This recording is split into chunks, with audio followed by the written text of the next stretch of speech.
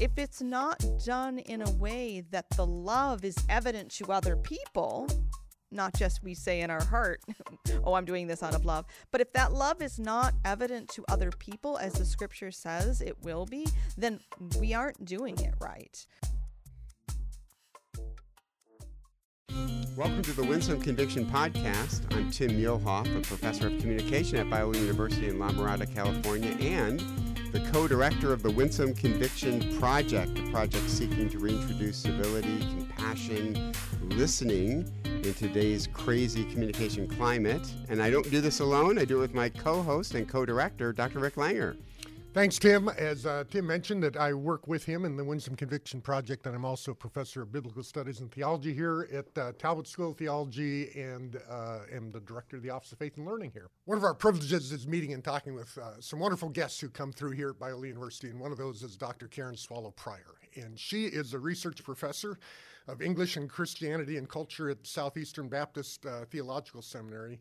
And she's written several books. A couple of ones that are particularly relevant for us is one entitled Fierce Convictions, The Extraordinary Life of Hannah More, discussion of a poet, reformer, abolitionist from the early 1800s, something in that ballpark. 18th, 19th century. Yeah, and she's also done a lot of writing as a Christian public intellectual. In Christianity Today, The Atlantic, Washington Post, First Things, Vox, relevant magazines of that nature. And one of the things that caught our attention was a piece that she wrote early on called Loving Your Ideological Enemy. That was came out, 4 or 5 years ago, I suppose, and we were intrigued by that. So welcome, Dr. Prior. It's great to have you here with us. It's great to be with you. We are using Dr. Prior, and we've agreed to call each other by first names for the podcast, but we are certainly using you at Biola University. We've got her running around doing some great events, and so we're so pleased that you would take some time and just come and talk about this piece. We're always searching for like-minded people and for pieces that we learn from and just really encourage us. So before we jump into details, why not just tell us a little bit about why you felt compelled to even write this article in the first place? You know, I was reviewing this for this podcast and the talk I'll be giving later today, and I realized that this article was written in 2017, and I remember at that time things seemed so divided and polarized.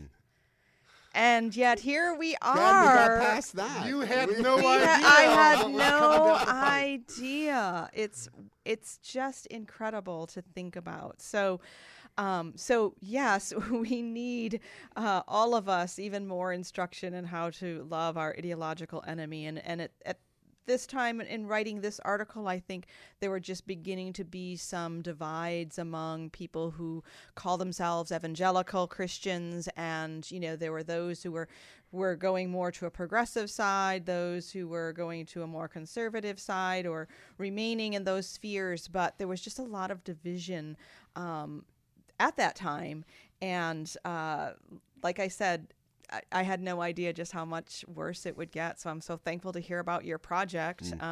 You have your work cut out for you. And we like to say business is good.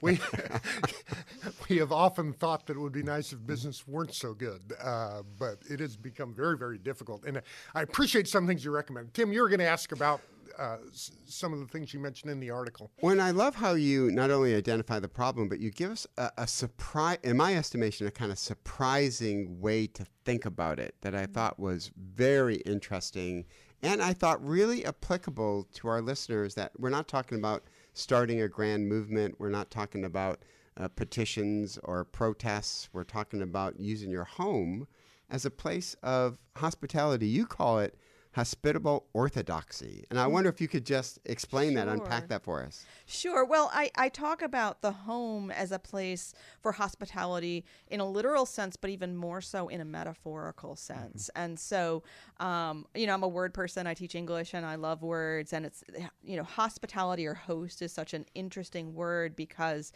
the word means both guest and stranger. So it just really, the root word from which we get the word hospital, which is an interesting way to think about it. So it just means that whether you are someone who is the guest or the host, you are strangers to one another.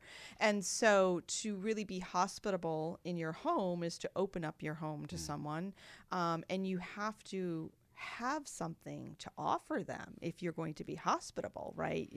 You are someone who has something. You have some walls and you have a roof, and you also have doors, and you have hopefully a comfortable chair and maybe a fireplace and some food. And so to be hospitable is to have something that's important and strong and safe.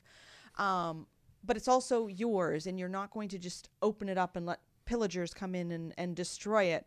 And so when we're talking about our Christian faith, we who consider ourselves to be orthodox, small o orthodox, or conservative, there are lots of labels, sometimes they work and sometimes they don't, but we are the ones, if we believe, if we're the ones who really have a high view of Scripture and are committed to God's word and his law, and his teachings, we have a very strong place, and we can welcome people in, but we really we are the last ones who need to be defensive or fearful about our beliefs, and yet we live in this time where everyone is just fearful and defensive and polarizing even more. Yeah, it seems like we should be the people who are, in effect, founded on the Rock of Ages, but we often talk like we're the people who are tending the last sandcastle on the beach as the tide is coming in, and the anxiety that comes with that. And then I almost feel like the anxiety leads and then the anger follows, so to speak. Because we're not confident, we become anxious, and then we begin to convey in ways that really are marked much more by anger, wrath, things like that, than what the New Testament would ask us to do in the context of our communication. It sounds like you've spent a few minutes on Twitter. Yeah. Well, it seems like we've created structures to amplify that sort of ill-formed tendency in our hearts, which is really kind of tragic. I love that you used that word amplify, because that actually was part of my purpose in writing this article a few years ago. It was at a time when I was helping to found an organization for Christian women called the Pelican Project, which exists now and is thriving and doing well. And it was really designed to amplify what we're talking about here. Women who are small o orthodox, who are convicted but compassionate and winsome, and strong and engage with the public, but also do all of that in the context of whatever their church affiliation is, their church home, because we do actually believe that the church is the place where we are strong and confident, a church that is built on God's word. And so we wanted to amplify this posture of Christianity, because it's, a lot of our debates and divisions are over what we believe, or ostensibly, but I would go so far as to say, I can take a group of believers, and we all adhere to the same teaching, the same doctrine, the same teaching on the same issues, and I would say that we can be like night and day, not because of what we believe, but because of how we communicate that or how we hold to it. And that's what's dividing us, is our posture, not our position. So when Deborah Tannen, Georgetown linguist who wrote The Argument Culture, says that we're in a communication crisis, Karen, I think she's saying it's on the relational level, that contempt has entered these conversations, and that we're not communicating in distinctly biblical ways anymore with these profound disagreements that we have. So I love that you say that. One quick comment, and then kind of a weird question. One quick comment is, I think a lot of Christian homes, and I don't want to be overly judgmental, kind of have the opposite attitude. Hey, the home is where I keep everything out. This is my safe haven where I'm safe, my family's safe, and I'm not inviting those forces into my home. They get enough of that. I want this to be like a protection of outside influences. I love that you're kind of turning that on its head a little bit. One thing I do in addition to the Winsome Conviction Project is I work with Biola Center for Marriage and Relationships.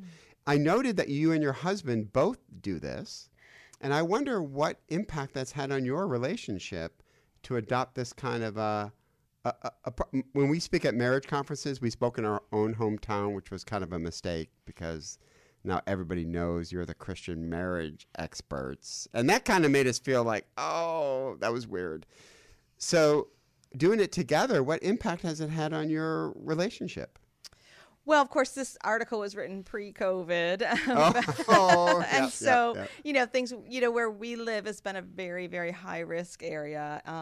And so we have not been able to be as hospitable as we had in times past. But, it was we've just really enjoyed being a place that people will come and visit. I mean, we come from the cold, blustery north, and so a lot of our friends and family enjoyed coming someplace warmer.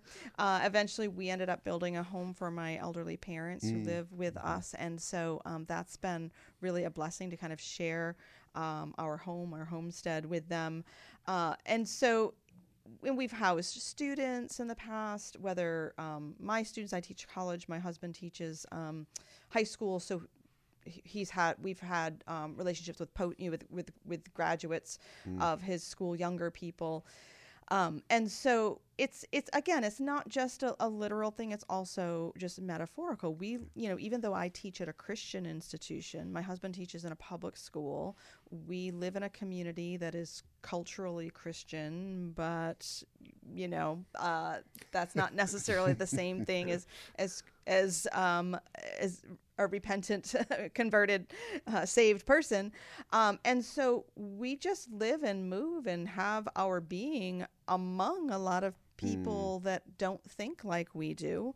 And so, but we want to be neighbors. We want to be part of the community. And so we have just developed those kinds of relationships. And of course, then there's also online, I mean, that is a whole other global community, and there's no reason. This is actually another article that I wrote a few years ago about, I think they called it, how to make social media more Christian or something like that. But my abiding principle is that we should not act any differently online than we would in person. If I wouldn't walk up to a stranger in the street and say something insulting to them for points, then I'm not going to do that on Twitter either. Or at least I try not to. And it is interesting that Twitter only gives you 160 characters or whatever. And when you think of confrontations or having difficult conversations, you think, well, that'd be the last place you could possibly do it. Yet as it turns out, it seems like that's the first place we often go with our conflicts, which seems to just set it up for being a bad discussion. I mean, it's kind of like shouting headlines at each other without ever getting any of the story. That's exactly what the forum invites and encourages, and it really takes a lot of intentionality and discipline and virtue to work against the design of the medium. Now, so I called you in the introduction sort of a Christian public intellectual. I'm just intrigued. How did you get going in that vein? Did you just, at age 4, did you wake up and say, hey, I want to talk about these kind of key issues? Was there an event that happened? How did this, come about for you? Well, they sent out this application. Hey,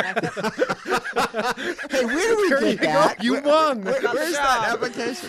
No, that is an interesting question. One of the very first things that I ever had published as a young adult, I think it was a letter to the editor in the local newspaper. And it was voicing a very strong opinion.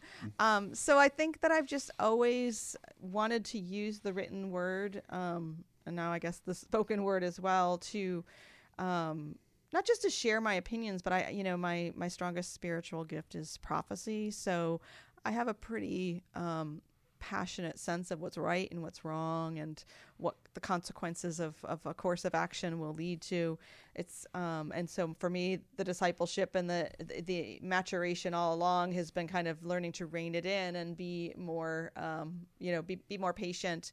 And so I had this in my personality and my calling, I think, writing a letter to the editor, being a columnist for the student newspaper, and then writing opinion pieces about cultural artifacts. And that was all before digital media came along, before Facebook and Twitter were invented.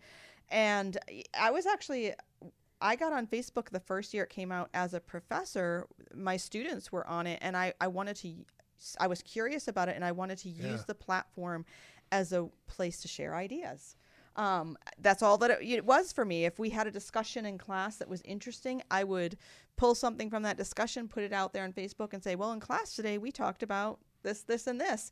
And I wanted to continue the classroom discussions on the medium. And that really, even though Facebook has changed and Twitter is out there and they do a lot of different things, for me, that was always what I wanted to use the medium for, is as like a classroom for discussion and dialogue, because that's how I am in the classroom, and that's how I try to be out there. But of course, not everyone has that same goal, so it gets a little tricky. Yeah, but I love how you started.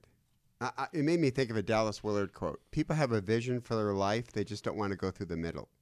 And I love what you just described. Is you didn't start by writing for the Atlantic. Right. You start, and I love that, because we all can start where you started. It's just, it's hard to get to the Atlantic, but everybody can take a risk and think very deeply about how they want to communicate, but do it at a local level. And if God wants to morph that and take it. But can you repeat something you said that I thought was so brilliant? I thought we could just end the podcast right there. You said about online communication, you gave a principle, and the principle was you wouldn't change how you communicate. Can you repeat that real quick? I said I think a principle is to not act in any way online that you wouldn't in person. That is so good. That is just so good. It's so basic, but I think it's so easy to not do that. And it's if you picture in your mind, again, there's someone, you're walking down the street and you see someone standing on a soapbox and they're saying something you think is crazy and you disagree with and you think it's wrong. Most of us aren't going to stop and berate that person. We might stop and engage. We might stop and be polite. So why don't we do that on Twitter when we, come across someone saying something that we think is completely crazy or wrong? Stop and engage and ask and maybe point out, but we don't start yelling at them unless we're the crazy person. And so just to savor that thought for a minute and just sincerely ask, why do we do that? And I'm suspicious that the platform rewards it and we want to be rewarded. And we have perhaps I think Rebecca DeYoung would talk about that as the vice of vainglory, that we want, in effect, a glory that isn't ours properly. So this is a way we can get likes, we can have X many K Twitter followers or whatever, and it feeds something in our soul, so we go with it. Right. But perhaps the call of discipleship would tell us that that isn't the thing we should really be aspiring to. Right. The form itself taps into the worst part of ourselves. Those parts are already there, and they are a struggle for most people. But it encourages those worst parts, and that's why we have to be so intentional about not allowing the form to do that to us. We are being malformed by this form. Yep. And it works. I love what you're saying. In my class, I teach this communication class. We watch this great TED Talk where I want to make sure I get her name right, Megan Phelps Roper, who left Westboro Baptist Church. She grew up in the church holding signs she couldn't read. And she kept on this tour. But when Twitter came along, the Westboro Church wanted to use Twitter. Well, people engaged her, and some people, some were... Right. You can imagine. But some did exactly what you're saying. And eventually it really softened her perspective and got her thinking about things. And eventually she would leave with one of her sisters. So what you're saying is not just idealistic. It actually can work. It's how we should be behaving with one another all the time. And maybe most of the time it doesn't work. But as this example shows, and I've seen others, and I've seen it on a smaller scale in my own life, where people disagree with me at one point and then later come to an agreement. And it's not agreement that matters, but just, if someone is acting in a wrong way or, behaving badly, not just their position, to me, again, that's becoming a more important distinction, not just what positions we hold, but how we hold them. I love that. In the introductory part of your article, you actually you told a couple of stories about some women that you knew who were having kind of a hard time speaking up, not so much because they didn't know what to say, but they were anxious about the response, and so they were trying to navigate those waters. But then you have this interesting comment here. Let me just read it. As I survey the lines demarcating Christian belief, I wonder if some of those who have drifted away from to heterodoxy, in other words, left orthodoxy, both men and women, might have stayed if the contemporary church were better at a particularly powerful form of discipleship, namely hospitable orthodoxy. And we've been talking a little bit about this with the metaphor of hospitality.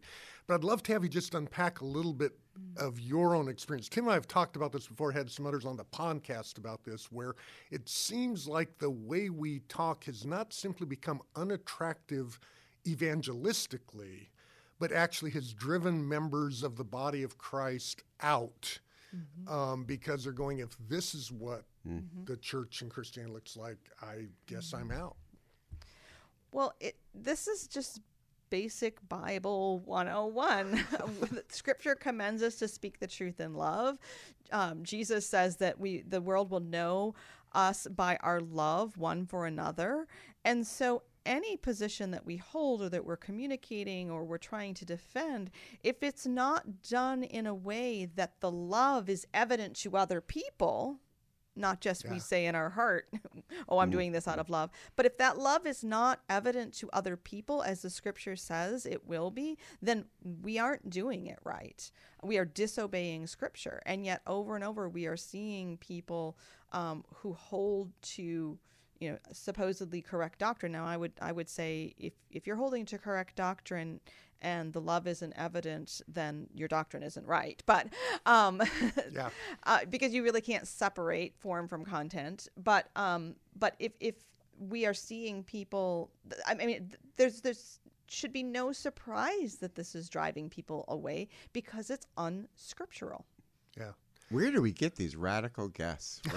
This is, well, I mean, it's so, what you're saying is so tragically simple that we're not called to tolerate our neighbors, we're called to love our neighbors.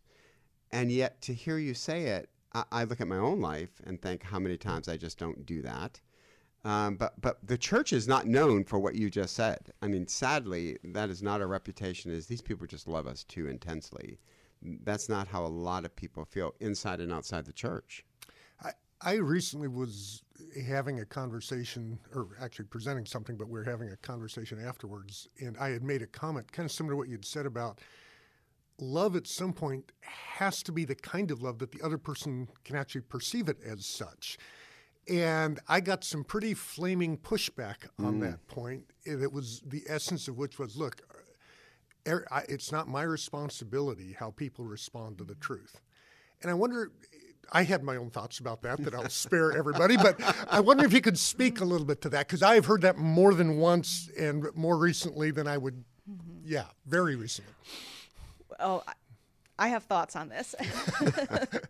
So I actually have a chapter in my book on reading well, finding the good life through great books, in which each chapter talks about a different classical virtue or biblical virtue through the lens of literature. And I have a chapter on love, by which I mean agape love, right? Because we have one word in English to do the work of all the different kinds of love that is talked about in the Bible.